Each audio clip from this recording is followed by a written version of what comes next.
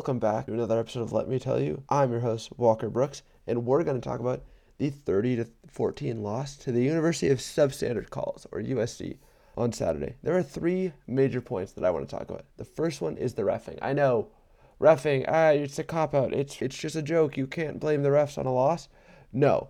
First of all, I rarely ever talk about reffing because I think responsibility ultimately falls on the players and the ref doesn't have a big impact. Do I think this reffing cost us the game? No, but I think it played a major factor that impacted the game in basically any way you can imagine. Three major mistakes the refs made. The first was with 2 minutes to go in the second quarter.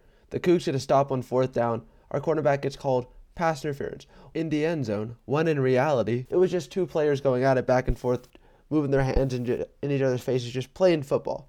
It would have been a no call.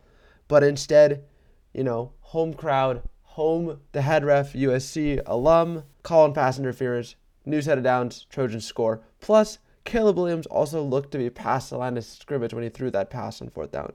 Then the second half, there was another call that should have been a no call play on. To make matter, it was after Shaw Smith-Wade snagged an interception. Refs call it back. USC gets a new set of downs. Refs also add an unsportsmanlike conduct penalty, which the camera does not show the unsportsmanlike conduct penalty, which is really annoying because you're sitting there wondering, what is the actual penalty? Because they never went back and showed it. Plus, there was another play where Cam Ward runs out of the pocket and just is about to get sacked, heaves the ball down the field, just a little pitch. Robert Farrell dives down, snags it before the ball hits the ground. Refs rule, caught. Catch. Let's go. First down. Reviewed. Overturned. How? There has to be insurmountable evidence. There has to be picture-perfect evidence saying, oh, this wasn't a catch. And there was not that. No replay. So what happened? Bad calls again. Really screwed over the Cougs. But my problem is, with all of these mistakes, even the targeting call I'm going to talk about later, they always happen in prime moments when the Cougs got a big stop or when the Cougs were starting to move the ball down the field. It always just brought the Cougs back. It always ended some positive action for the Cougs. My second point is the offense. Now, Cam Ward did not play well once again. We know this. It's a broken record. I don't like Cam Ward as our quarterback, but he outdueled Caleb Williams, which is an impressive feat in and of itself because Caleb Williams is the projected number one overall pick when he enters next year, should he choose to enter. He carved up the USC defense for 2 scores in the first half. But then, once the second half hit again, he could not move the ball down the field. To be fair, his offensive line got astronomically worse in the second half. They were giving up sack after sack. There was one single USC defensive lineman had 3 tackles for loss and 3 sacks.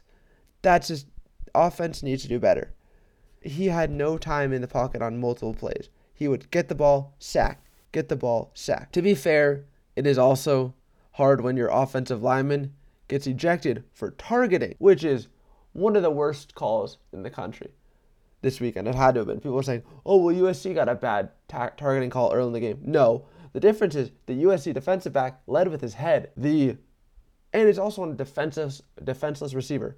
So explain to me, first of all, how is a defensive lineman going to rush the quarterback, a defenseless receiver or player? And second of all, Grant Stevens used his shoulder and arms to block the DN. He did not lower his head and slam it into the other guy's head. It was another bad call. My last point is we have a really good team, and it's frustrating because we played against the number 6 team in the country, and they didn't play like the number 6 team in the country. It was just like when we played Oregon. We could have beat Oregon. We could have beat USC. We should be 6-0. I know. Woulda, coulda, shoulda doesn't matter, but it's frustrating. My third point is our defense is once again freaking fantastic. Starting the second half, 3 and out, another 3 and out. They are so good at forcing 3 and outs or bending and not breaking. And it's hard for your defense to stay good the entire game if they're on the field the entire time. Our offense is on the field for maybe a minute at most, and then it's defense. It's just not fair to keep your defense on the field the entire time. This is just another example of a winnable game, but our quarterback did not put us in position again to win. Go Cougs. See you next time.